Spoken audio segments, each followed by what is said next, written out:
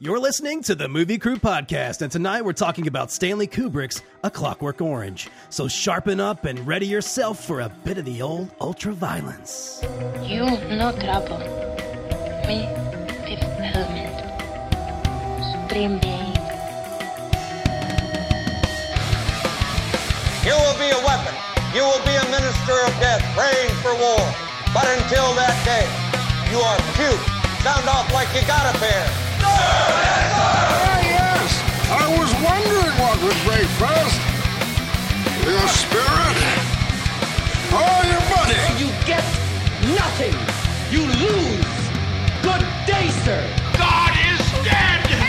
Satan lives. The year is won. Fill your hand, you son of a bitch. The city is headed for a disaster of biblical proportion. What do you mean, biblical? What he means is Old Testament, yes, Mayor. Real wrath of God type stuff. Fire and brimstone coming down from the skies. Rivers and seas boiling. 40 years of darkness, earthquakes, volcanoes, the dead rising from the grave. Human sacrifice, dogs and cats living together. Mass hysteria. Wouldst thou like to live deliciously?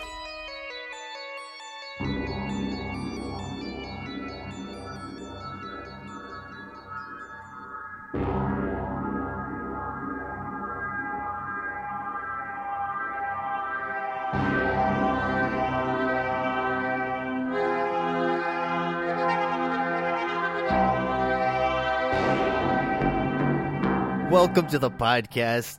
We are your host. I'm editor Brian Elkins. With me here tonight, cinematographer Jared Callen. How you doing, Brian? I am doing wonderful, sir. Episode 250. Woo! Woohoo, we did it. You've done a lot of these, Brian. We can quit now. Yeah, that's not how So that works. this is what it feels like when you've made it. This Yeah. is what it feels like. Got it. Thank you. They say always, quit when you're ahead, I guess.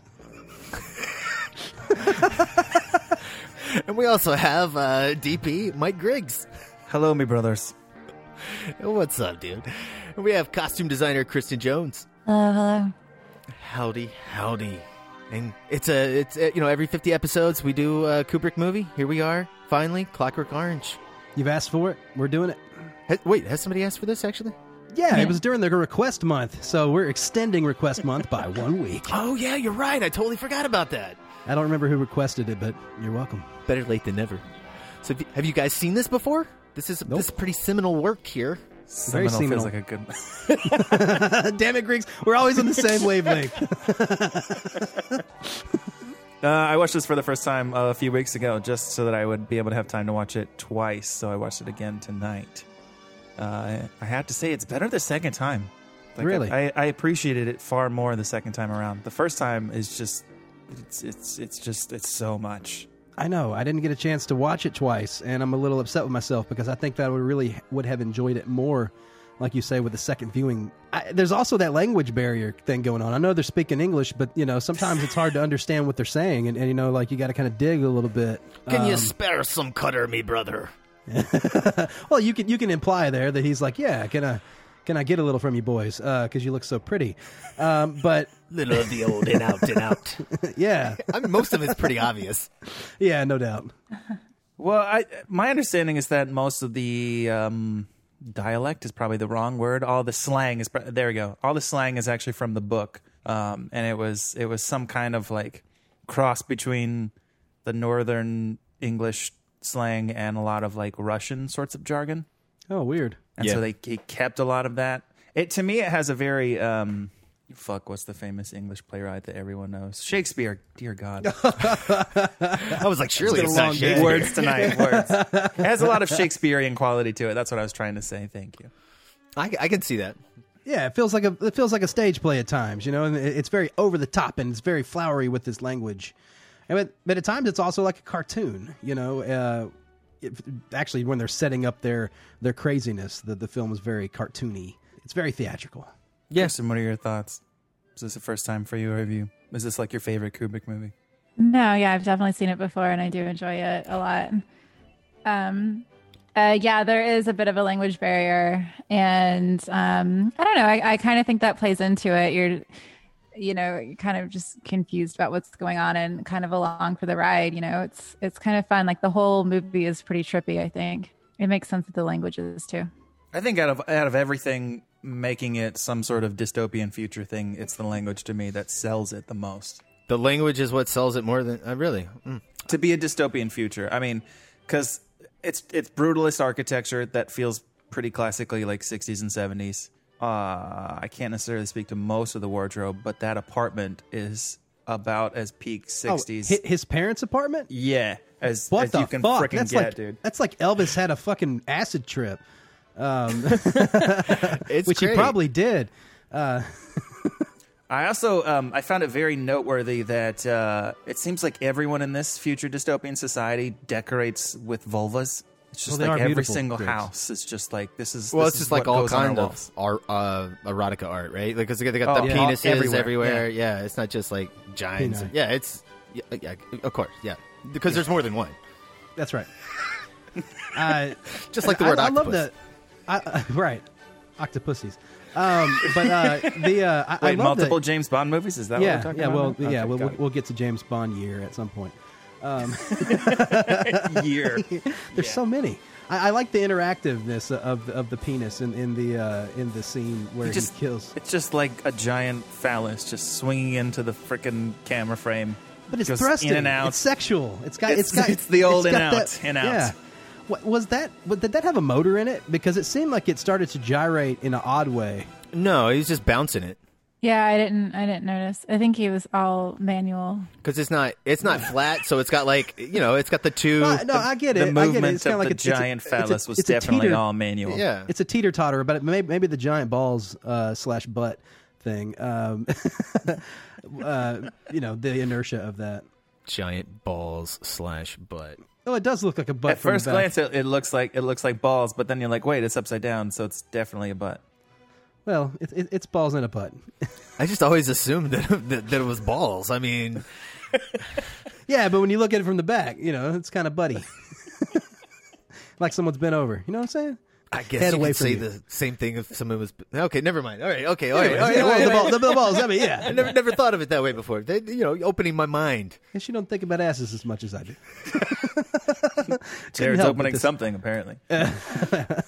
Well, it is the movie's 50th anniversary. I thought that was pretty. This year, Is it really? Yeah, we tend to do this.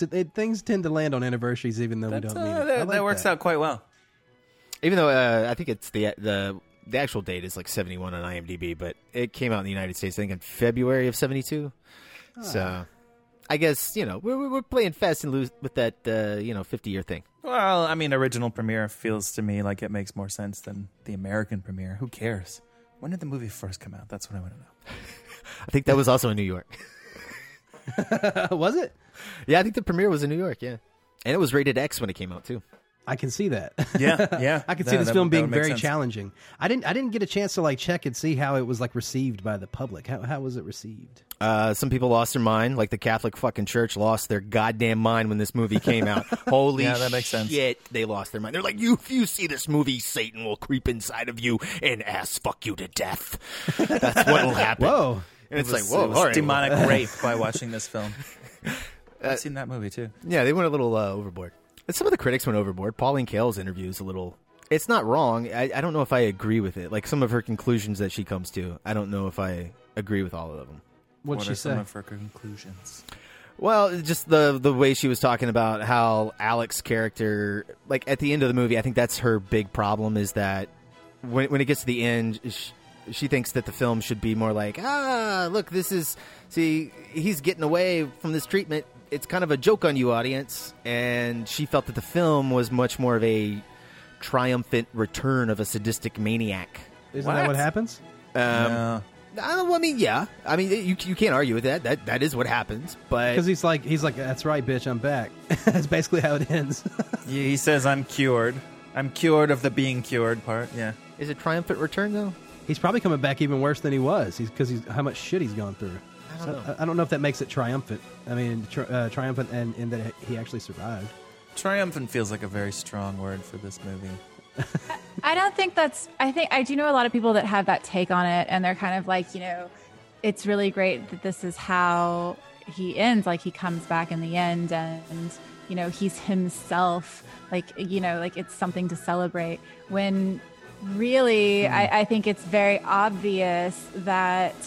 I kind of love that this is a dystopian movie because, to me at least, it seems kind of obvious that it's not him necessarily. Yes, he commits all of these atrocities, but look what happens when he becomes quote unquote good and they cure him.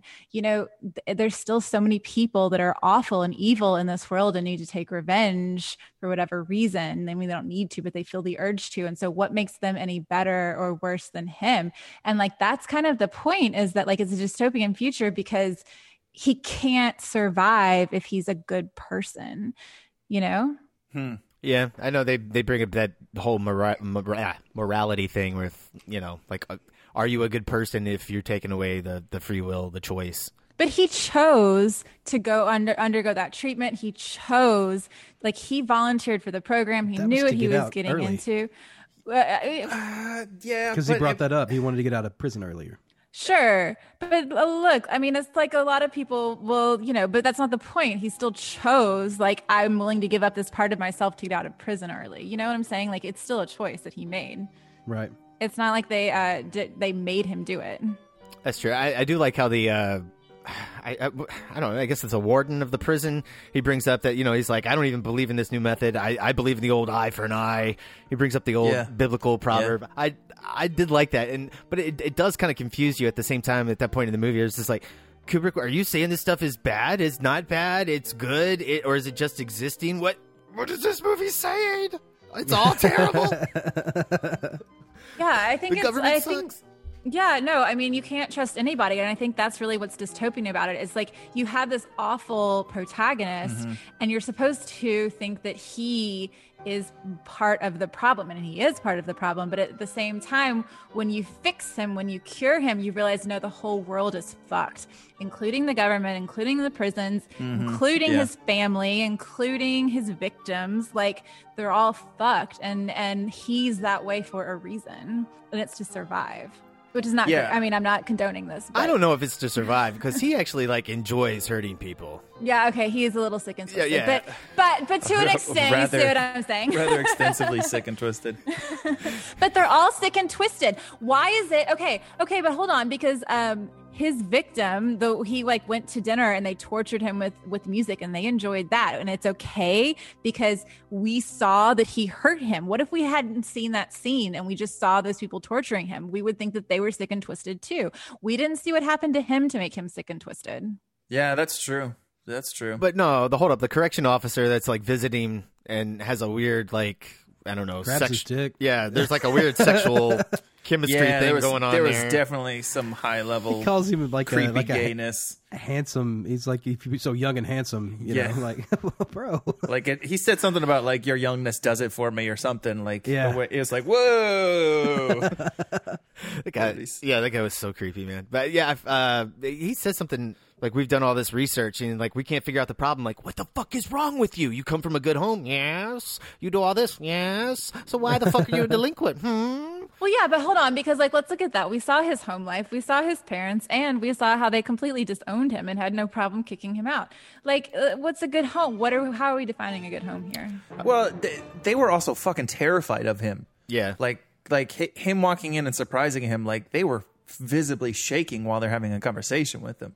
I guess my whole thing is, so if you're some sort of psychopath or have some sort of cluster B personality, which I think we can argue that the main character does, absolutely, there isn't really a cure for it. We don't really have a cure for it, and you're just kind of fucked. Luckily, you don't know you're fucked because you have a personality disorder, but everyone around you knows that you're fucked. You know what I'm saying? And so I think it's actually really interesting that they can cure it in this and they fix him. And so let's assume that they fix his personality disorder, assuming that he has one. No. And that's why I think it's so interesting, because then we see how fucked up everyone else is and how they are just, I don't want to say just as bad, but they clearly are sick and twisted and get enjoyment from it. They're just like him. And you can say that, well, it's because he made them that way. And sure, you can. I mean, I'm not saying he's totally innocent here. He's a fucking psychopath, or some sort of personality disorder. But that's no reason to become like him. I think it's pushing it a little bit to say that he made the other people like that. I think this movie is about choices that we make and choices that we are not allowed or that we don't allow ourselves. And all of these people they may not choose how they are being interacted with, but they choose how they're responding to it. Right.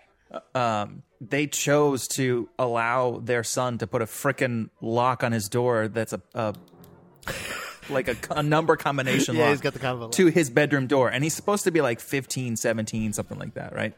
Like, he's young. Like, 14. She's like, you haven't that's a novel, school in like not in the 4 movie. days. He says it in the movie, 14. They were afraid of him until after he went to jail. When did he say he was Also. 14 in the movie? When he goes to prison, they call him. They say 14, and they say it multiple times. Oh, I didn't pick up on that, No, actually. no, dude. I think you misheard something. They don't ever say his age in the movie because that was a big thing. Kubrick was really pissed that Malcolm McDowell was like, he was in his 20s, and like the book, the character is like, I think he's like 15 years old in the book, and like Malcolm McDowell is obviously not a 15-year-old. Yeah. And like the girls that he takes back and they have the orgy scene with in the book, those are 10-year-old girls. So it's like, Which just makes it so much more fucked up. Yeah, it's so bad. Well, I mean, maybe they're like 12, but it's something where it's just like, oh, this is creepier. No, but like so even when he's in the prison, like the first time I watched it, I got so freaking bored when he was in prison. And like I totally just completely lost interest, and mostly from at 48:27 for 5 minutes he's checking into prison, and just to me all the pacing came to a screeching halt, and I was just bored out of my mind, and so I completely missed like the next 10 minutes of things that were important. Watching it again for a second time helped me be like, all right, there's a reason why he slowed everything down so tremendously for this literally central moment. Like this is to me it's the crux of the film. And then he has the conversation with the also super creepy gay pastor guy. And he said, goodness comes from within. A man must choose it. When a man cannot choose, he ceases to be a man. Everyone in this movie is making choices or taking choices away from other people. That to me seems what it's more about than it is the morality of, is the violence okay, or is the sex positivity okay, or any of the other things. Yeah, no, that's the theme of the film. I mean, like it's very heavy-handed, and I do like that the movie doesn't come down either way on what is wrong and what is right. There's not like that's probably why it was not lauded as much as it could have been. Why so many people were like, "Oh, fuck this movie! You're gonna watch it and get all the wrong ideas." Yeah, but it's not making any statements on morality. It's just saying you have to actually choose, which apparently a lot of people have a problem with. They want you to tell us, no, but what do you think we should actually choose? Well, the main character is like fucking awesome and cool as shit too, even though he's a fucking psychopath and he's doing all these terrible things. Like, he is incredibly like it's a seductively evil performance, man. It is like the Hannibal Lecter. Yeah, like, I have to agree. I'm smart, but like I'm an evil, ruthless son of a bitch, and I can do all the things in the world that you wish you could and can't. That's why I'm better. And I may also eat you, or like kill you or rape you or something else. Character flaws. I found why I thought it was 14 years. When they're bringing him into the when they're bringing him into the prison and they're making him take everything out of his pockets and all that. He asks him. He says, "What crime did you commit?" And he said, "The accidental killing of a person, sir." And then the chief guard goes, "He brutally murdered a woman, sir, in the furtherance of theft. 14 years, sir." So that made me think that he meant 14 years old. I think that is that his age, or is that's that his sentence? His sentence. Yeah. Okay. That's his sentence. Yeah. Now that I read it, but hearing it made me think he said 14. Which is interesting that he's supposed to be 15. 3, 2, 1. Yeah, they do a good job. They do a good job of like setting up all of that, and then the regimented thing, and kind of how he gets worn down. Even though he is still a crazy fucker, he gets whatever. No matter what he does, he kind of becomes accustomed, and like he molds into what he's doing. When he's in prison, he does all the goose stepping stuff, and lands, and he follows his orders. Well, he even mentions that when he leaves prison, he's like, "I'm going to kind of miss this place." You do that when you get used to a place, and you're a psychopath. That's like, I need some kind of structure in my life, but what I need is stability. prison. Yep. It's a regimented schedule, you know. You go out there, you take your little walks in the circle. I mean, all your meals are provided for. Like, you have a bed. Like, there are some perks there. I get it. You don't have to decide what you're going to wear every day. Yeah. You can just, wake up and... You can focus on the important things in life. Exactly. There's always that guy in church that's going to blow you kisses every Sunday, and you're just like, oh, I just can't wait. I need that ego boost. At least I'll have love. Yeah. Why else do you think he's up there running the little slide projector thing? It's like, hey. I love the the lyrics to the song, and he's having to wind it, over the overhead projector. Who among us has not been that guy? I've never done it on a song. I've seen in math class back in our times. Teachers would have to use that. I literally had times where I was requested to do those things in the church, and I was like, yeah, no, that terrifies me. Like, I'm just gonna mess it up, and then everybody's gonna laugh at me, or some dude's gonna be up there like I'm not okay with it. I don't want to be up there. Thanks. It was just early teleprompter training. I like all the stuff at the beginning. Like I said, the craziness, like the over the top brawl with the gang. That's kind of like, for some reason, they go into this theater, and this other like rival gang is like trying to rape this girl, but like on stage, but being all like dramatic and posy about it, and over the top, and then that like turns into like a cartoon style like barroom brawl with motherfuckers flying through windows and. Paintings and stuff that's how hit all over my people's rapes heads. and barroom brawls go. I mean, that's kind of how you do it, man. Why did the rival gang like stop the rape? Aren't they all for rape? What? Yeah, only when they're raping, okay?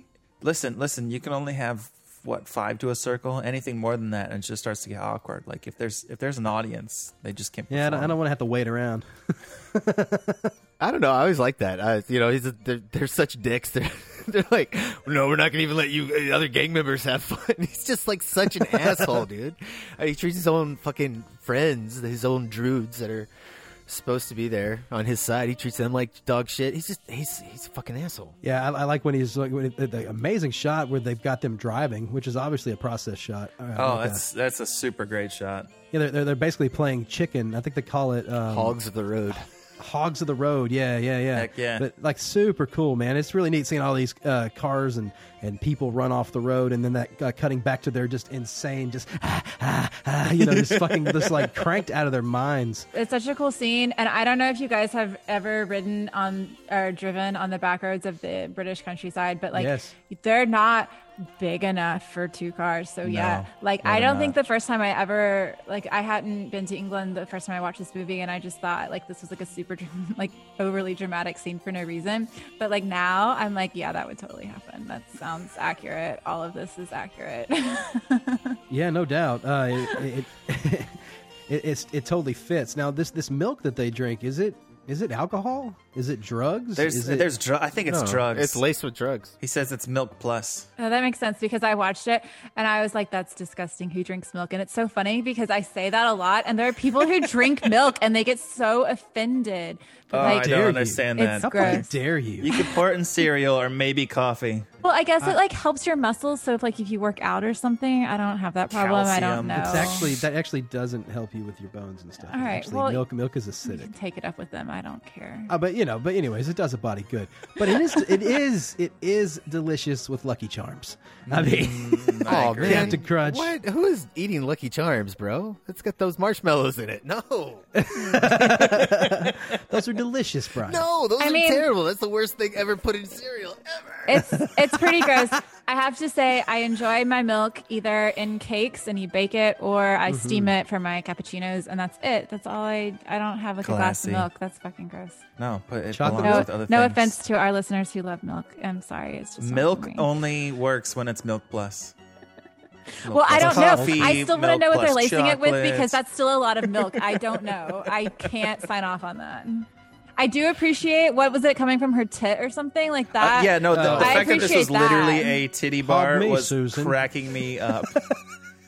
He's so gentle when he goes to reach for the little thing, too. And She's got the weird like dildo joystick, cleverly placed. Yep. It's perfect. I love it. I was so surprised to see that my coffee table was in this movie. I was like, wow. Oh, you got one of those too? Yeah.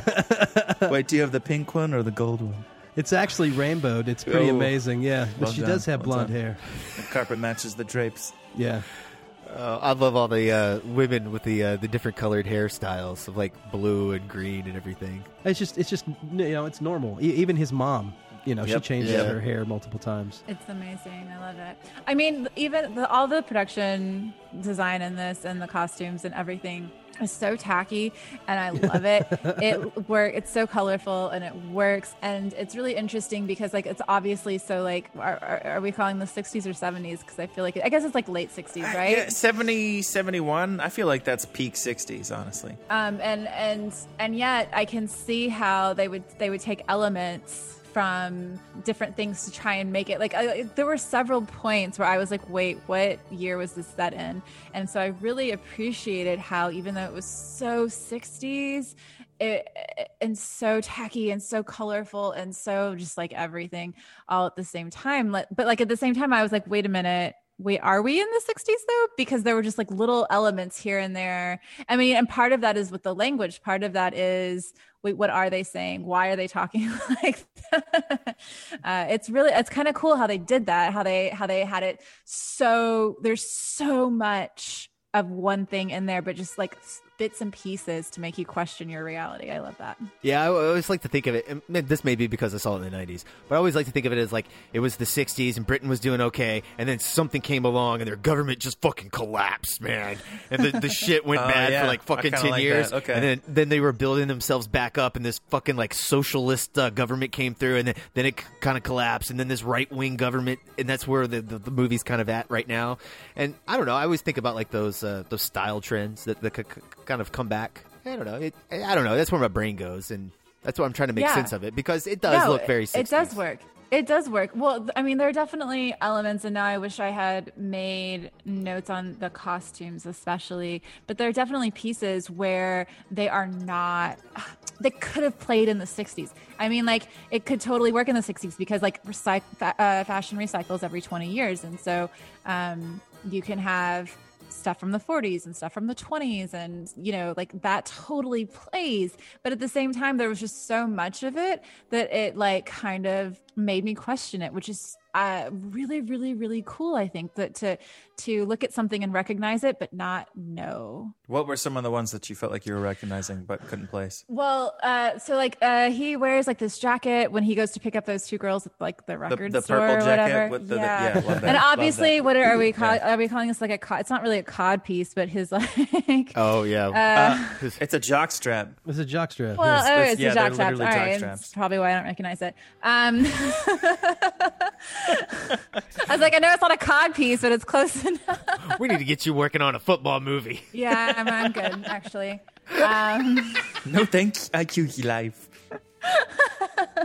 But that's what I'm saying is like there were just like little pieces that I'm like that doesn't fit. It could fit. It could totally fit, but it doesn't. Like if you were like to if sit he put there it on the other side of his pants. Well, no, because if you sit there and you're like, I want to make a film about the 1960s, you're not going to pick any of those elements. Do you know what I'm saying? Like that's not what you're going to do.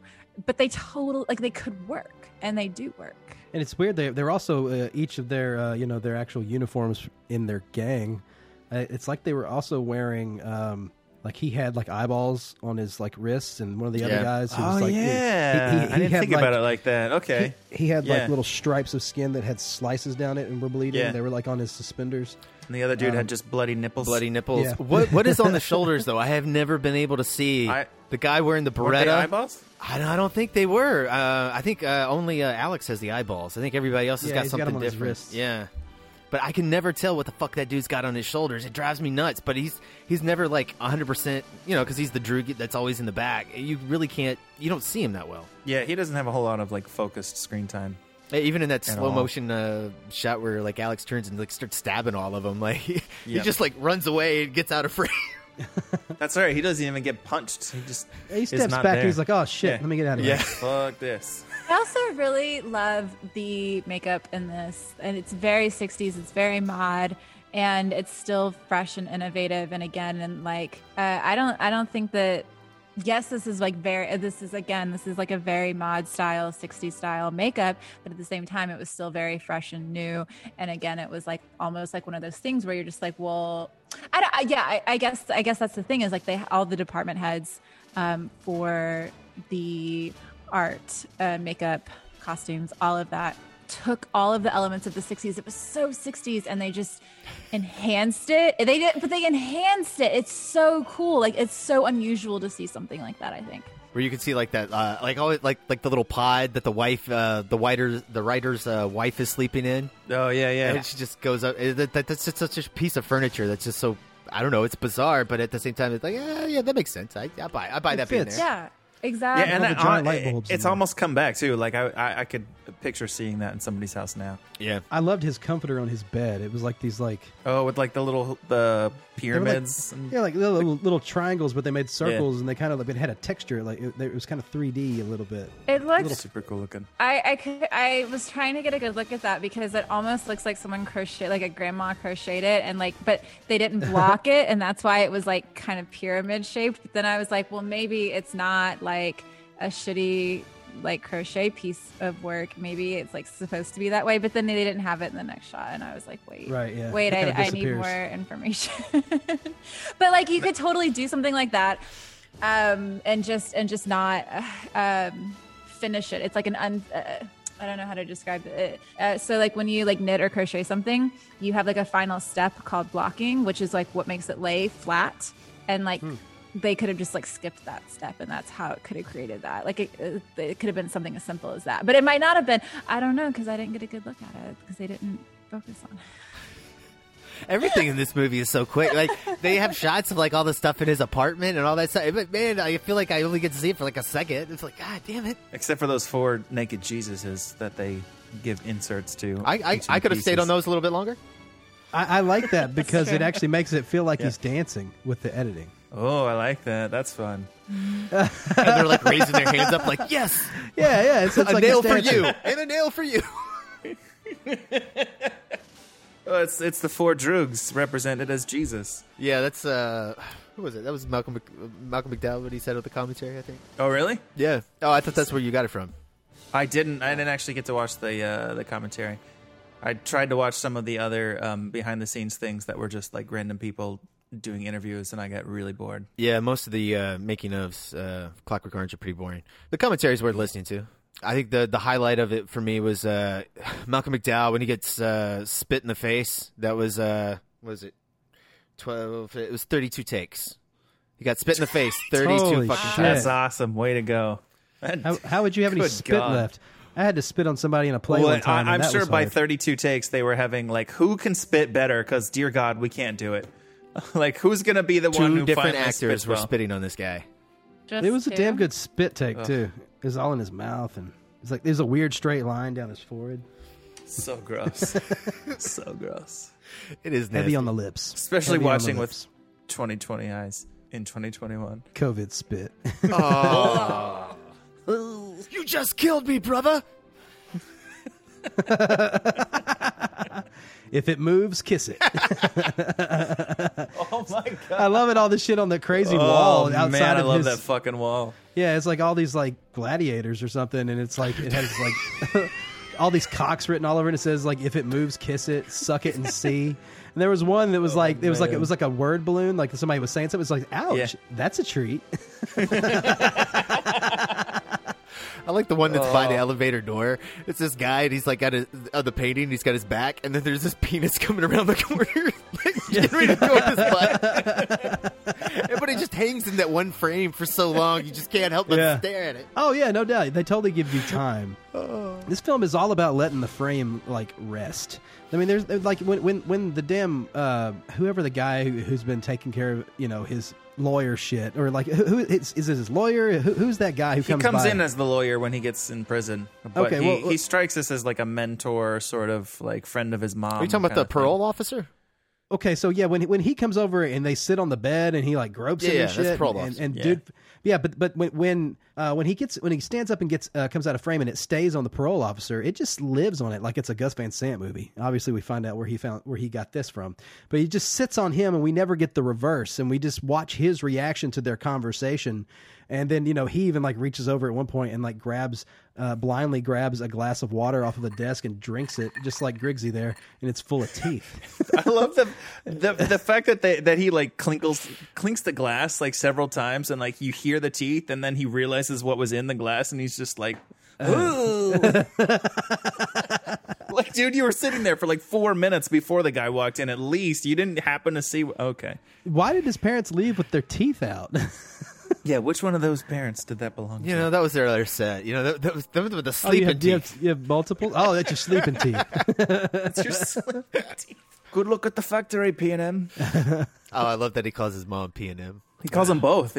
My old P&M. Pop and Mom? Mum. I like the dad's fucking Grady from The Shining, too. Yeah, man. He's fantastic. Yeah, we didn't even talk about how this is the film after 2001. So it's pretty crazy going from such a really big, space odyssey to something like this. That's like, I think everything in 2001 was a built set, but all of this seems like it was pretty on location. Yeah, the Korova Milk Bar was the only the bathroom where he's in the tub singing in the rain, and there's one other set, and there's only 3 sets in the entire movie. I think it's the hallway with the checkered floor. Okay, there you go. Wait, which hallway?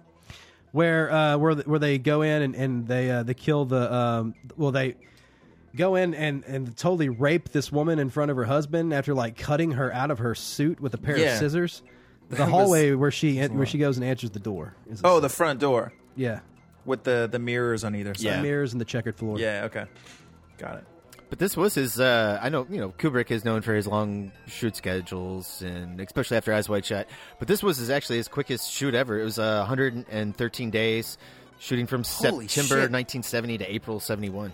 113 is his shortest shoot schedule, and he doesn't have more coverage. Good God. Jared, this is at least your third or fourth Stanley Kubrick film. He does 100 takes on each freaking shot. I know, Brian. He loves the wide and roll. I love his wides, though, man. There's great wide lenses. He does, yeah. Well, I meant a specific note. Like, I love how every time there's like some crazy fucking shit happening, it goes from these like wide, steady, static shots with the crazy lens, and then it goes to like handheld, spinning, dancing around with the violence happening. Like those super close-ups where it's just like going around while just makes you feel as the audience like you're in the shit, if not experiencing it, committing it at the same time. It's just, I feel like it's really effective. Yeah. Apparently Kubrick actually opted the handheld shots. Really? Yeah. Yes. That's kind of fun. Okay. I like also too like how he'll go from those handheld shots, and then you get these moments where he'll cut out from a handheld where you're very much in the violence, and then we'll go to a character's POV, and it's either Alex's POV or one of his victims, and it's just. Are those static or are they handheld as well? Those are usually static, or they're handheld, but they're like static enough. Like right after he's doing the singing in the rain to the rape, and he looks down at the husband, and he's like, "Very well, me brother, very well." And it's this nice, just like handheld shot from his, or maybe it's locked down. I don't know, but it's from his position, and you get to see everything in the frame and how imposing, like Malcolm McDowell is coming down with that fucking mask, and just like the way that nose works on that mask and with the wide angle lens and how close he is. Oh, it's great, man! It works so well. But like I think right before that though, they do that the Shining shot where he like when the dude realizes who he is. And he hears him singing in the other room, and it cuts to the old man, and it's like, the second time we're there? Hell yeah, man. Yeah, it's like underneath him, like, he's like from the ground up at him, just like when Jack goes over to the door trying to, Wendy, I'm not gonna hurt you. There's a lot of camera work that you can see his progression from this to what he wanted to do in The Shining and what he was able to execute. Like, there are so many long tracking shots that, like, seeing how he was doing some of the tracking shots in this to then transition and use the actual Steadicam for The Shining, it's like, oh, obviously this makes sense that he would go to this progression of The Shining because he was trying to do those in this. He just didn't have the technology. Yeah, I don't know, man. That's very true, but I mean, I think sometimes it kind of like held him back a little because, man, I love some of the handheld like shots and like just what they do for they're not perfect and they're not always steady, but what they do for the character in the moment, like when Alex is coming to the writer's house again for the second time, and he's been like just beaten to death by those fucking police officers, and the camera's just following him, and how it just like falls with him as he's like just crawling to the door as it's raining outside. It's just right, such but those a good moment. those are more handheld shots that are communicating the emotion by having the movement of the camera. I'm talking about the ones that it looks like they got a super wide lens and he's trying to hold the camera really still, like when he's first in the apartment, like the morning after all the shit happens, and he talks to the parole officer guy, like they're walking through that his hallway, and that's that tracking shot while he's in his underwear. Like that's one of those spots where it looks like they're just trying to make it as steady as possible. You've got one at the end of the movie with in the hospital where it's like a 20-second like tracking backwards, where they probably put a dude on a wheelchair and we're just like, let's sprint backwards while the doctor is wheeling the cart in. Is that not There's is several, that not on a dolly? It might be, but he gets to the end and then it turns and does a nice little move. But there's several shots that are super, super long, that like they do some walking around and some moving, that it's like, yeah, no, this is the precursor to having the smoothing technology that the Steadicam brings. I liked how this is shot better personally though than The Shining. I like this better than The Shining too, honestly. Just photography wise, I've seen The Shining more. I cannot watch this movie but so many times. Well, That's fine. fair. But no. I think this is shot. I love the way this is shot and cut together. I think it's fucking brilliant. But The Shining is also fine. But no, I like this one better. It's fine. Yeah, I'm kind of the same way. The Shining's like his most overhyped movie. That's yeah, fair. actually, that's a pretty fair assessment, I think. I mean, I like The Shining, but yeah, it's fine. Like, I don't know why everyone talks about it all the time. You can go back and listen to our podcast on it. Oh, shit. I guess on that, we need to take a fucking break. Holy crap, bro. I didn't realize we've been talking for... We're almost to our hour. I know. Oh, my God. So we're going to take a break. We're gonna 250, baby.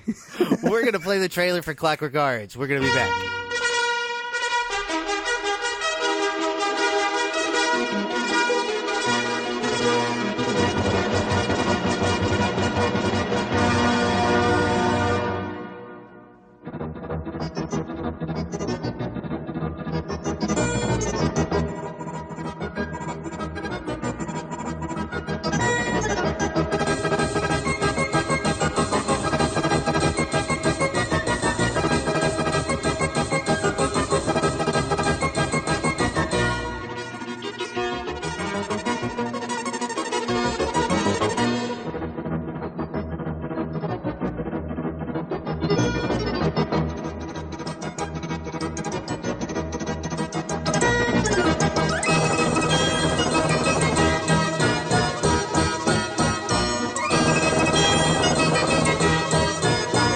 That was the trailer for Stanley Kubrick's Clockwork Orange.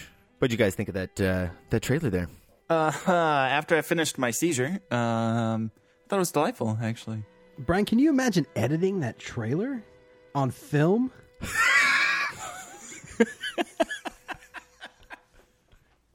It's even funnier the second time. That's a lot of cuts. All right, so a little inside baseball here. This is my second delivery. This is the second time we've recorded this open because the first time was canceled. So our break was a nice 24-hour break. It wasn't canceled because it did something bad. It was just canceled because of a power issue. Oh, I need to pick my words better. We don't accept cancel culture here, okay? The second half of our podcast clearly we're was watching canceled. Clockwork Orange, so there's no cancel culture going on. Oh, Kubrick so would have been canceled had this been coming out. Oh, bro, let's talk about 100%. that. Like how would this film be perceived today? Could you make this film today? Didn't he cancel himself, like, after a couple of years? Didn't he completely remove it from in distribution England he or did. something like that? Oh, it was In just England. Yeah, Yeah, it was just just England. And it was only because there were actually a lot of gangs and stuff like that who were actually going around singing, I'm singing in the rain. I'm sick. Give me your money, love. I'm Somehow singing becomes the in creepiest song rain." ever. It only works if you kick people while you're also singing it, so... And all, dancing and skipping and shit. Yeah, those punches do like fuck up when you're actually watching the Singing in the Rain movie. Like you're expecting to hear the pop pop at a couple spots, and you're expecting the cane to get caught. Why is that not there? Oh, that's right. This is suddenly the rhythm of the song feels totally different. I don't understand what's going on. But no, to answer your question, I don't know. I think that it would be a very similar reaction had this come out today. Similar reaction to what? Sorry, to how the film was received. Okay, with a lot of people saying it's glorifying violence, and yet they actually, it was Kubrick pulled it in Europe or England, but actually I think he cut 30 seconds out of it to be able to release it in America, which is interesting. Well, it's 30 seconds. No, it was to get an R rating because originally 30 seconds. Yeah, originally it was rated X, so he had to cut that material out to get an R. Which material? What did he cut out? It's actually just like a couple of shots during the gang rape film that he's watching. And I was gonna say it's definitely the sex sped up scene. thing. The sped up thing. Well, also the sped up thing. Yeah, I think maybe 5 or 10 seconds got removed out of that. Oh, you're talking. Oh, the gang rape that's in the theater. Yeah, the film that he's watching with the Ludovico technique. Wait. Oh, okay. My bad. I got you now.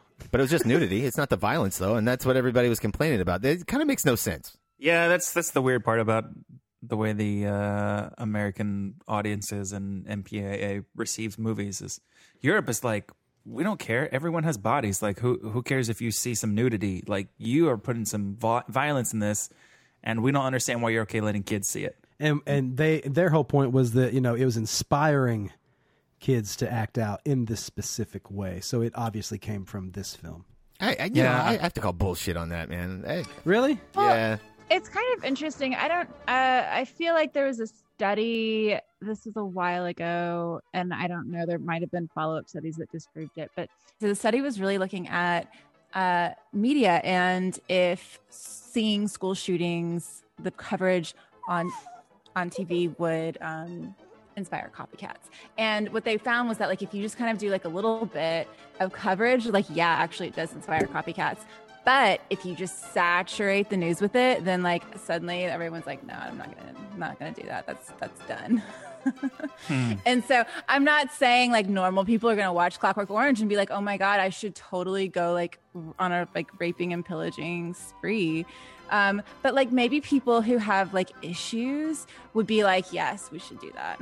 I guess I see that, but I mean, I don't know. I feel like those people are going to do that anyway. Well, sure, but I feel like this, yeah, I think they are going to do it anyway, which is why I definitely don't think that this stuff should be censored.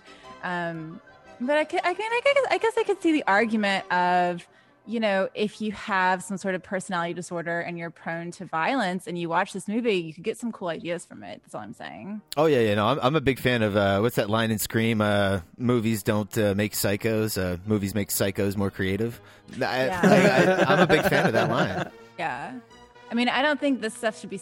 And again, I feel like I was saying earlier, I really feel like this movie kind of shows how it's the people who are not the main character. Obviously he's deranged, but it's the rest of the people who also have a lot of issues and are also deranged, and they need to look at themselves. I feel like this movie really holds a mirror up to society and shows how we're lacking. And so I don't think we should censor that. I think that's actually a really interesting conversation. Yeah, isn't that kind of the whole point of this film? That if you're trying to control people to the extent that you're willing to literally brainwash them with Pavlovian responses to violence and rape and these things, then it seems like it should go well, and it's not going to go well.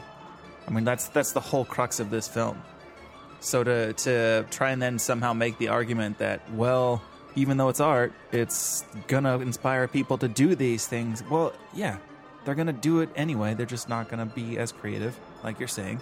So let's maybe continue to use some art in ways that can make us look deeper at ourselves and the way that we structure our society and the way that we respond to people who might have these impulses. Plus, I just have a problem with, censoring stuff in general. I think, what is that? What is that quote? I may not agree with what you say, but I will fight to the death your right to say it, or something like that. It's in Voltaire. But yeah, you should. The conversation that comes up from it, I think, is more interesting than necessarily the fact that he's, going around raping and pillaging, if you will. He's a future dystopian Viking. Well, I mean, kind of. Yeah. Yeah. I don't know. I feel like people today don't want to have tough conversations, and they'll. Oh no. No. They just want to cancel.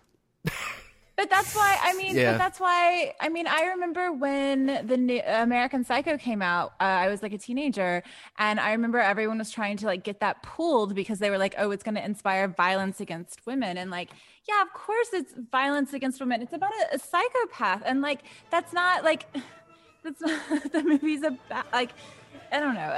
And okay. And I will say also actually that there are ways of glorifying violence against women which are awful and objectifying, and I don't support all of that. But in general, and again, I think rape is just like so overused. Like if there's like a female character and you need her to grow, like you rape her, and it's just so annoying. Like I don't like. There are other ways that women can do other. Like come on. Anyway, but that being said, I don't know that this movie really did that. I didn't really see the women as objects in this, which is, I think, the danger when all you do is have like naked women who are being raped. You know what I'm saying? I was gonna say that to me is what is more dehumanizing is the objectification than necessarily the actions of what's the violence. You know what I mean? Yeah, I don't know. It's a lot of people are arguing that just because you don't get to know the victims. Like you know what I mean? Like there's no identification. There's no way we can really have sympathy with their characters other than the fact that they're being terrorized and they're in a bad moment. And then they're left. We're never dealt with. Like I know that's one thing Pauline Kael had a problem with. Like we're never shown the aftermath. But it's like I don't know. That's not the movies. That's not what this movie's about. That's not the point of this film. I don't think that has anything to do with this movie. Sure, in some cases, yeah, like that's great. And especially in real life, definitely let's get to know the victim. But I think the point of this movie specifically is, and the victim's families also. But I think the point of this movie specifically is to look at sort of the dystopian nature. And again, that it's to look at that so like the victims who do survive, like the woman's husband who is now in a wheelchair, we don't need to know necessarily about his life to know that he has just harbored resentment for years and now enjoys torturing this kid who's cured, and this cured kid would never do something like that. You know what I mean? Like he did it at one point, but if we're going on the sense of this kid is now cured, that's so cruel. And I don't think we need to know much more than that than to say that like now this person is wrong. Like he has gone from being wronged to being wrong. I don't think you need to know his backstory. I don't think you don't really know any of their backstory. We talked about that. We don't know the protagonist's backstory either. Well, yeah, I think this is what he does every day. Well, yeah, I mean, he's a fucking dick. Like, I'm not, like, defending him. Like, he's a shitty person. Come on, we know this. He goes out. He has a little ultra-violence every night. Goes home, goes to sleep with a snake. That's what he does. That's his backstory. That's kind of the same construct as basically any movie ever. Like, how many rom-coms have you seen where the story ends as soon as the couple gets together? Like, we're as audiences, we're often not interested in the aftermath, in the consequences, in what happens after something happens. So why spend so much time dwelling on those things when the audiences don't actually care? They would care if you showed it to them. Yeah, they're usually supposed to care. Yeah. When somebody's like, point. in trouble or like in a bad situation, you're supposed to sympathize and identify with that and be like, oh no, I'm scared because something bad's going to happen to this person I like. Well, but also these victims weren't the main characters. So the protagonist is who we're following. So it doesn't make sense. Like if you want to make a movie about, again, the couple, then I think it would, you should have their backstory and make it way more sympathetic. But the story isn't really about them. Yeah, that's a totally different movie. Yeah. And they make those movies too. I don't watch them. They're boring. They win Oscars. Yeah, they do win Oscars. Idyllic Couple has Random break-in, raping and killing the wife, leaving the husband. Yeah, Wait, that would have totally you seen win an Funny Oscar. Games? Paralyzed. Oh yeah, actually I do like that. Actually, no, this movie reminded. Is Funny Games based on? No, Funny Games went. Is it based on this? Because I was totally thinking about Funny Games when I was watching this. Just like a separate movie about a psychopath who terrorizes his neighborhood. Well, that's Funny Games is 2, right? It's 2 guys. Yeah, it's 2 guys, Yep. and it's also one of these films that I think that was like a foreign film, and then it's one of these films that was made shot for shot, a remake shot for shot for. Yeah, I haven't seen the which remake. It's kind of cool. Oh, I've seen the remake. That's the only one I've seen. Is it good? That we're watching? It's good, man. Yeah, dude, it's super creepy. Yeah, it's really good. I recommend When it. did that come out? I haven't seen that. I'm gonna say late 2000s. 2007. Is that what it says? Naomi Watts, Tim Roth. Yep, that's it. Yep. Yeah, I never got around to seeing that. It's really good. It's excellent. Which is really weird that you would see that, Kristen, because you don't like horror-y stuff. It's not really horror-y, is it? I don't know, man. It's pretty scary. I don't know. The first one's kind of horror-y. Yeah, it's very horror-y. No, it's but it's like very creepy and psychological, and I enjoy stuff like that. And basically, these 2 guys just come in and just take over this family and trap them in their house and then start just systematically fucking torturing them and killing them. Yeah, Do they have the in golf front of each club other in that one? That sounds like a delightful little romp. It's fun for the whole family. And also, the costumes are also outstanding in that. Also, Yeah, they're also wearing white. yeah, They're wearing it works yeah. really well. Yeah, They're like white it's like is a very- set in like the Hamptons or Martha's Vineyard or some like upper class place like that. So you're like, yeah, fuck these rich people. And then it happens. Get him, boo! That's right. There are many perspectives that you could take. Actually, we should do this on the podcast. It is a really good movie. But it's one of those again where the protagonists, like I'm not okay. You're not supposed to root for them because again, they're fucking awful psychopaths. But it's interesting and it follows them, and just for like, an hour and a half, 2 hours, you're in kind of these guys' heads. And so it's actually, I think it's really interesting from that point of view. I have seen plenty of movies about someone who's being terrorized, and yeah, they're scary and sad, and people die and then you cry and like, do something interesting. Like that's been done. And yes, those are the ones that win Oscars. I don't care. That is kind of interesting as just as an artistic, viewpoint though. Like movies have such an ability to put us in a different person's headspace. And to me, some of the more interesting ones are the people who I wouldn't normally even want to empathize with. I mean, I don't think that I empathize with this dude at all. I don't feel bad.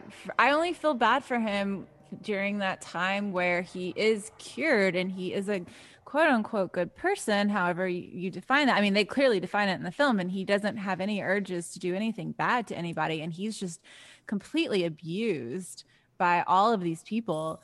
And I mean, I don't think you can argue that it's justified anymore, because he's not the same person. He didn't do that, and he paid for his crimes by going to jail, because that's the whole point of jail, right? Is you're supposed to.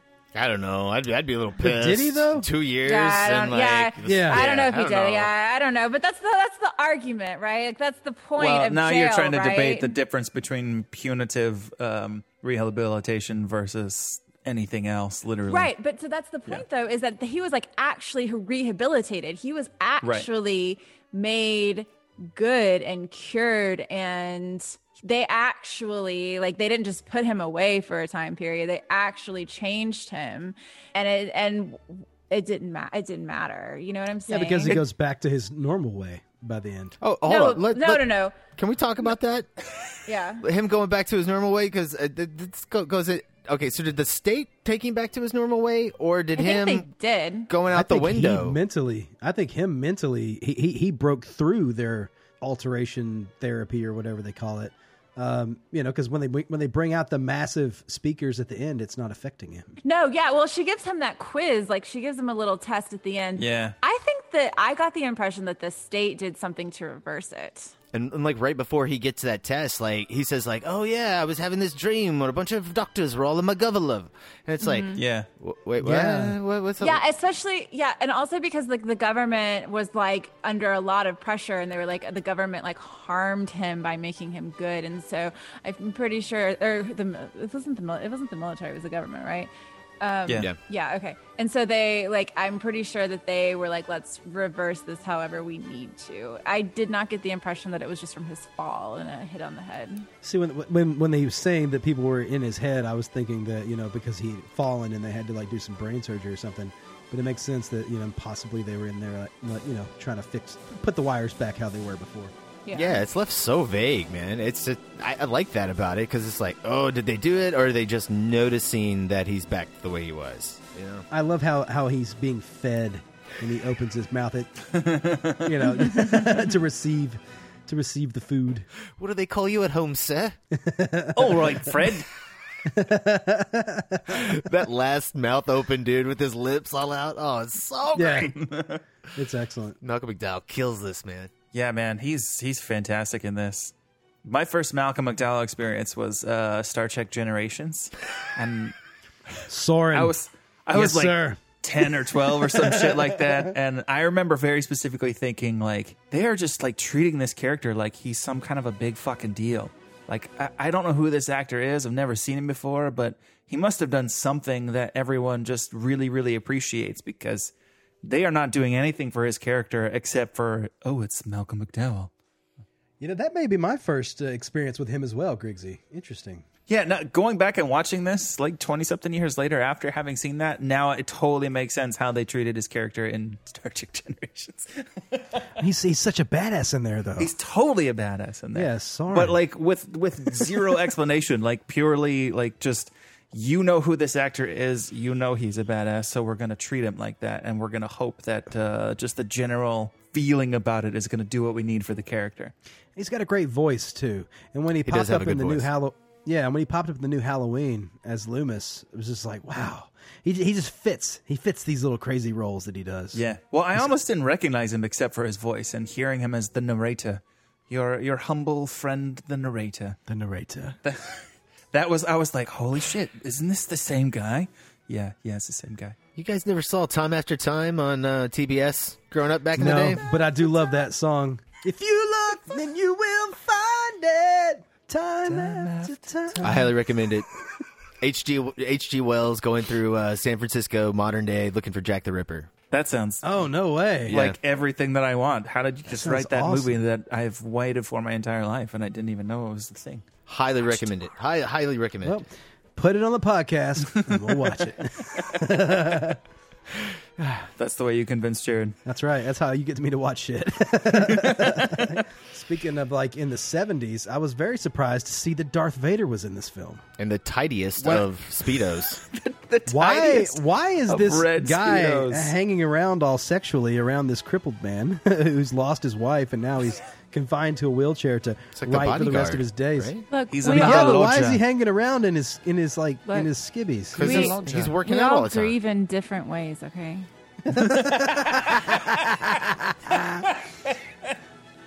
Well played, Kristen. If it moves, kiss it.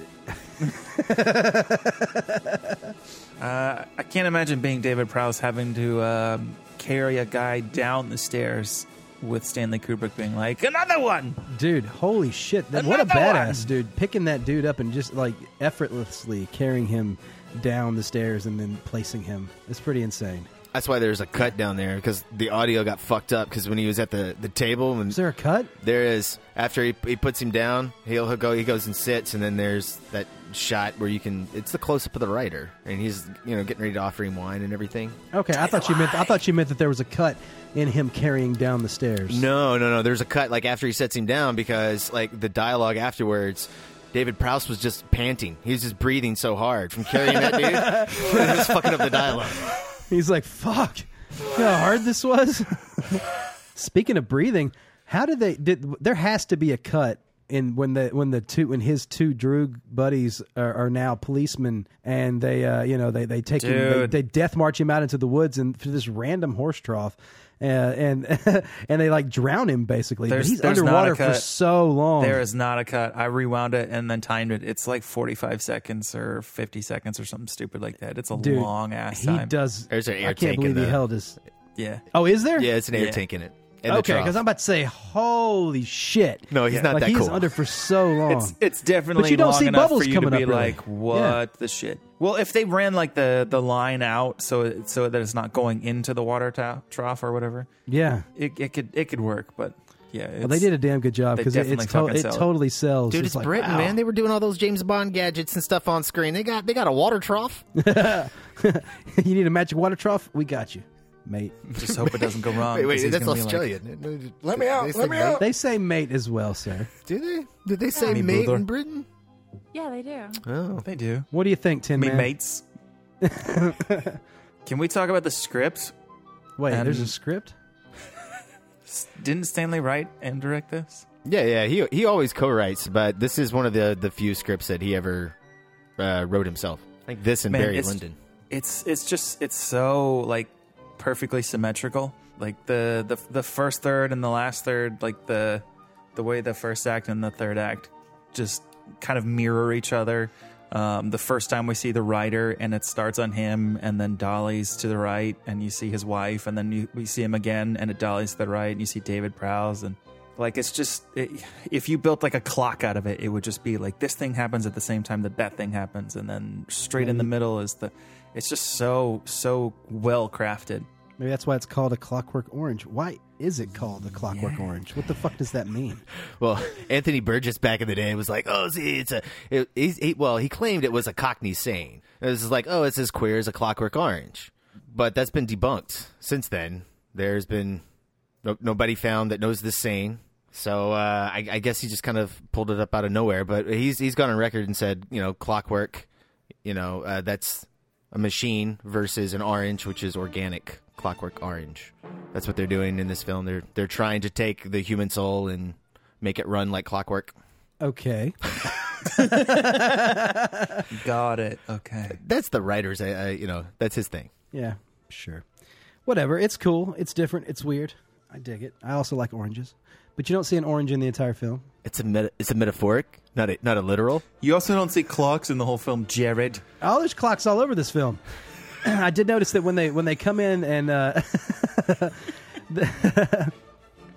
because Kubrick is known for taking a lot of takes, and so when they're marching the guy in to go get his treatment done, there's kind of like a outer foyer area that has like glass windows, and there's like a tiny little desk. They come into there and into a wide shot, and it's about 5 minutes after the hour on the clock on the back wall, and then by the time we get back to that shot on the next thing, it's already had been like at least 25 or 30 minutes passed on the clock between cuts.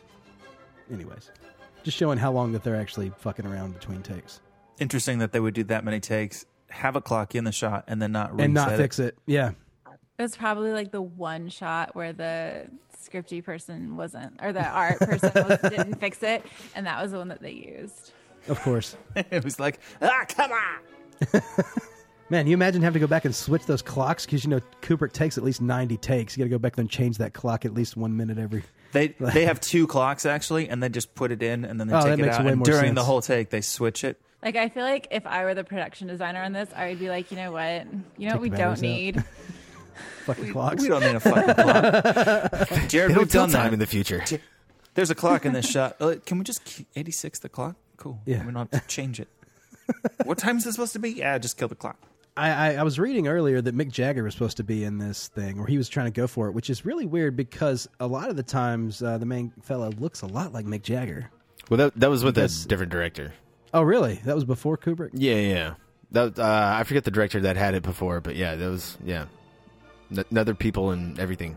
Oh, really? Wow. Yeah, Anthony Burgess was involved with that production. Okay, so that was the original script. That wasn't the. I wonder if that script was as was as Well crazy polished? as this one. Yeah. Well, I don't know if they really had a script for this movie. Like from what I was reading, like they were just going around with the book. okay. So in this scene, Yeah. Like how? No way. How are we going to shoot? You watch the movie; it is like shot for fucking shot the book. They cut. Really? Yeah, there's 2 scenes that are missing. Characters replaced, and the last chapter is added. Those are the only differences that I saw. What about dialogue? Is dialogue like straight lifted out of the book, or did he kind of rework some of it's reworked. The psychology test is different, but I mean most of it's like, I mean, you know, like people's ages are different. Sure. And like that's pretty much it. It's like the first Harry Potter movie. Yeah.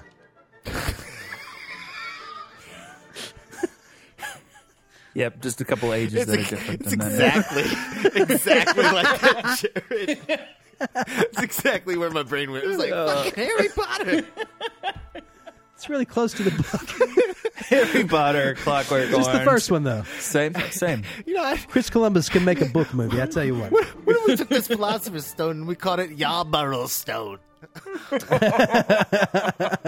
just saying. They're both British. Can we talk about the way the music is just constantly juxtaposing all the hyper violence? Because those are some interesting choices that delighted me even more the second time around. Yeah, I like those. I actually kind of like the bureaucracy things a little bit more, though. Like I like the graduation music when the Minister of Interior comes in. It's like bum bum dun dun, and it's just like, what the fuck is happening right now? What is going on? What am I watching? But yeah, the violence in classical music works really well too. It does make sense that there would be so much like, oh, they're glorifying the violence because look at all the cool music that we've associated with wonderful, delightful things for so long, and now it's being played underneath all this hyper violence. I feel like that to me is Stanley Kubrick's sensibility. That's his sense of humor. Like, if you don't find this music playing underneath this bullshit hilarious, then what's even the point of watching one of my movies? Or it's really great too. Like he's like, "Hey parrots, where are you gonna go? You gonna kick me out of the house because I was a psycho?" And the music underneath is like, "Wow, wow, wow." It's like, dude, nobody cares. Nobody, get the fuck out of here. Nobody cares. One of the most iconic images from this film is when they actually prop open his eyes with these great little like. I don't know if these are actually a medical instrument or they're made for the film, but it looks quite painful. But like just him with his eyes propped open with these little like springs, and they're just putting constant drips into his eyes, and just the faces he makes as if he's just kind of like lost in a daze. Apparently that guy doing the drips was an actual medical doctor whose entire job on set was to make sure that his eyes didn't go. I would hope so. Yeah. Wow, I don't know if I'd be able to let them put... I don't even know if I could put contacts in my eyes, let alone let somebody like stretch my eyes open with like these like metal brackets. Well, he was tied down, I think. Yeah, he was the physically actor's restrained. like, fuck it, just do it. Well, wasn't he like super terrified that he would actually get hurt and was like, Stanley, you can only do like 5 takes on this one. Like, please, for the love of God. Yeah, he got his cornea scratched the first time they did it. Jesus. No way. The first time? Yeah, the first time, and then... the second time when he's like screaming out and he's like, oh, it's a sin, that was actually the last thing that they shot in the whole shooting schedule, because Malcolm McDowell was just like, I just don't want to do it.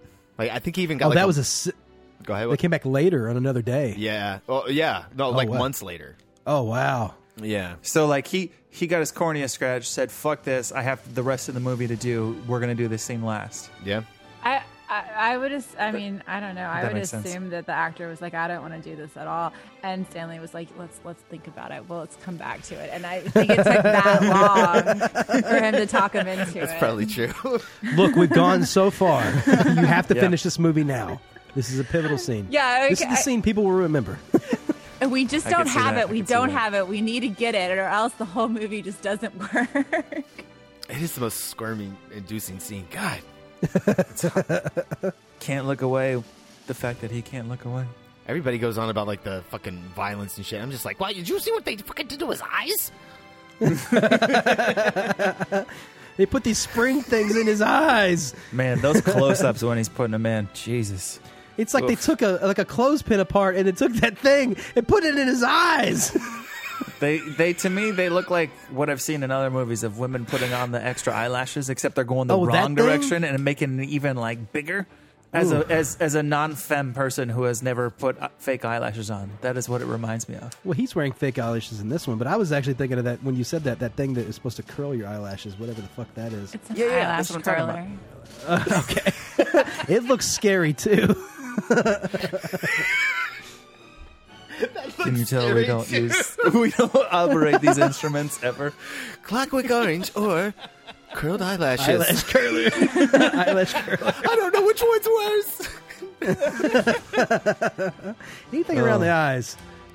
Newfound respect for you women. Yeah, that's not how you put on your eyelashes. Just No, in case no. anyone's confused.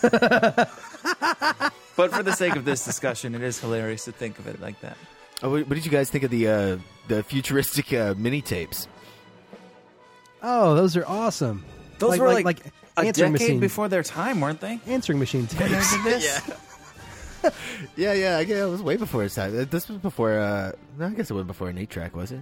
8-tracks were around, right? I mean, tapes were a thing because that's what was used to but it was like quarter-inch tape. Yeah, that's huge. Yeah. So the mini tape would have like fucking blown people's mind in 1970. Yeah.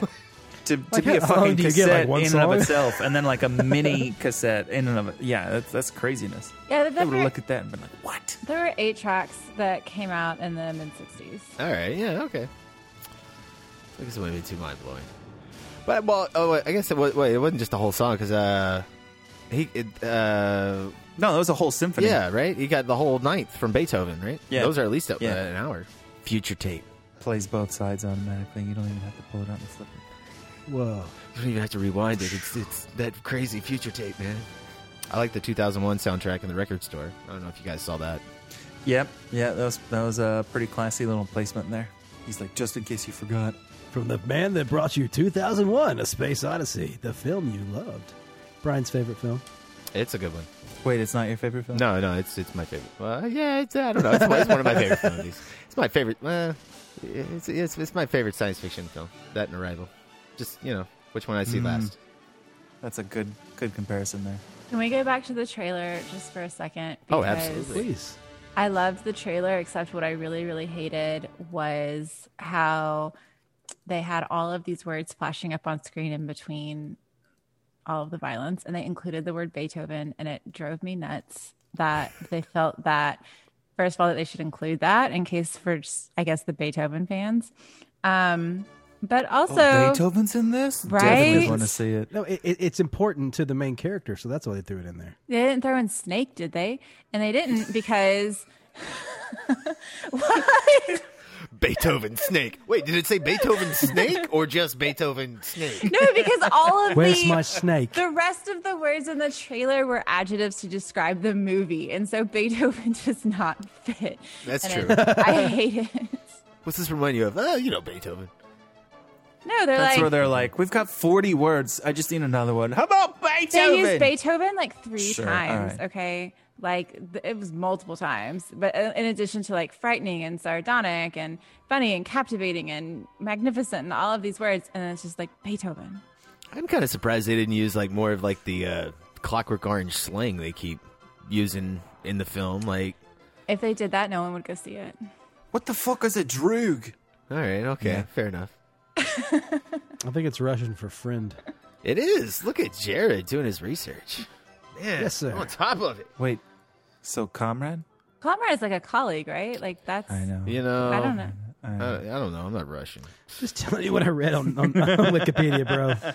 I don't know, Griggs. Probably the same thing, but not as like more brotherly. It's like the informal versus the formal, maybe. I'm just your friend and humble narrator. Don't listen to me. You guys, I don't have anything else. Anybody got anything? Not really. Sounds like we're at ratings. Who's going first? I'll go first. Kristen. There we go. I don't know if it's you could use. I don't know if you could describe it as like fun or exciting or delightful or it's definitely interesting. But at the same time, it's definitely a classic and definitely a masterpiece. And just from everything from the use of color to the costumes to the language to, I don't know, probably the camera work and definitely the editing and all of that stuff. No, I mean, everything is so stylized, and it is so new. And I mean, even today, this isn't really seen. And the story is, again, it's. I know we kind of compared it to Funny Games earlier, but and kind of American Psycho, but there aren't really that many movies that not American Psycho. I'm gonna take it back. Funny Games. We'll compare it to Funny Games. But it's so interesting and new and fresh, and like even now, what, 50 years later? Is that what we said it was? 50 years later? Yep. I mean, this could be released today. This could work today. This does work today. It's such a classic, and absolutely, I think absolutely everything can be transferred and hold over today. And it's not something that you look at and you're like, oh, this was really great for the time period. Like, this is really great, period. So I also think that a lot of the stuff that the topics and the conversations that it brings up are still very relevant today. And I have to give this a 10. It's just outstanding, even though it's not necessarily enjoyable to watch. Like, there is a lot of violence and there is a lot of the I don't like the language. It's so annoying, but like, it's still no, it is like you just like sit there and you're like, what did they? It's not. I know those are English words, but like, what are they saying? It's like he's trying to say something. I just know it. Exactly. That being said, it comes across. I mean, it comes across. It's fine. But I feel like I would enjoy it more if I cared about language more. I don't know. Whatever. I still think it's. I'm sure there are a lot of people who care more about language who would like completely who could explain to me why my opinion is incorrect, and I would love to hear it because I just don't know that much about it. But yeah, this is a work of art. No one can tell you that your opinion is incorrect because it's actually dead on. And this film, this film is amazing. It's challenging. It's kind of like you catch yourself laughing at it at times, and then you're just like, "Holy shit! Should I be laughing?" You're looking over your shoulder, like, "Am I a bad person?" I mean, like, because I'm kind of digging it a little bit, you know. Challenging is a good word. Challenging is a very good word, and I think that's the whole point. I mean, Kubrick's really good at that, and this being a Kubrick film, and like it really shines as one of his. As his films, you feel him all over it. You know, I mean, maybe that's why he takes so many takes, is because he's trying to make sure that he gets his mark on it. Like it's gotta hit that tone. I don't know. It's gorgeous. The actors are really good. I don't know. It took me a few times to like, you know, get through it to really kind of feel like I can just possibly understand it. But like just with every Kubrick film, there's just so much going on that it feels like you got to watch it multiple times. Or is there so much going on? Maybe Kubrick has been pulling this over the wool over our eyes for so many years. He's just like, fuck it, you know, make it just so weird that people feel like they have to study it. I don't know. But yeah, man, I totally think this film's a 10. I mean, the music's great. The actors are great. All the camera stuff's excellent. I love the use of wide lenses, and it's just like this. Just they don't do a lot of coverage, so it makes you feel like you got to like look around the frame. You got to experience it, and you're forced to experience it. You're more like when they're holding him down and keeping his eyes open by keeping in these large frames. It makes you watch. It makes you look around the frame. It's not like we're going to show you what you want to see. You just have to experience it. So yeah, man, the film's an experience, and it's definitely worth a watch multiple times. It's definitely a 10. Yeah, I have to echo both of those sentiments, honestly.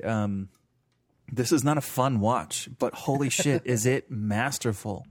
This movie is just, it's so much. It's so much on so many levels.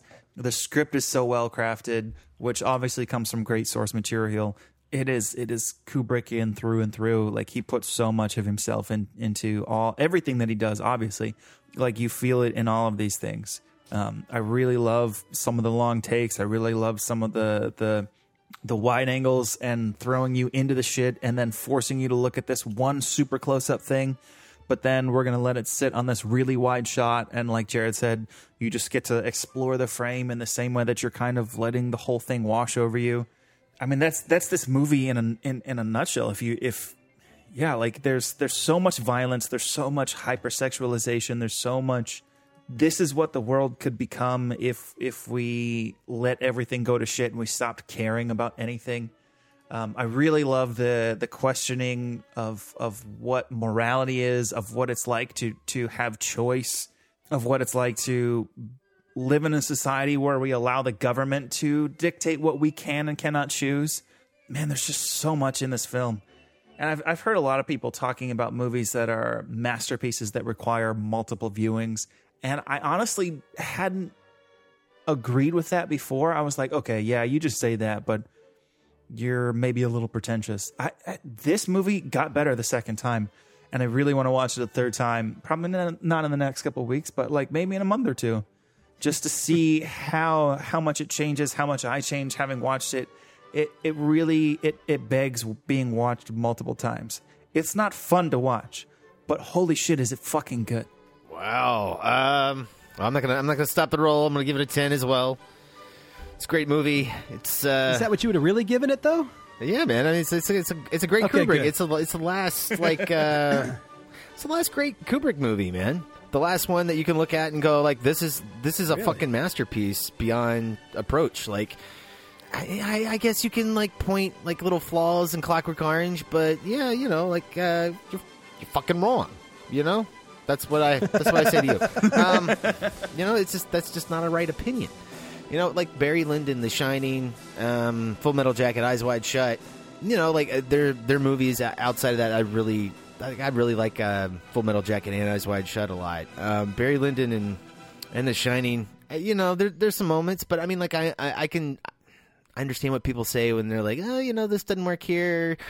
And you know, like even Full Metal Jacket, I've heard people like, I like the first half, but I don't like the second half. I've heard that same complaint about Clockwork Orange. Like, I like the first half when Alex is out running around and pillaging, and then the minute he's in prison, and the movie afterwards kind of sucks.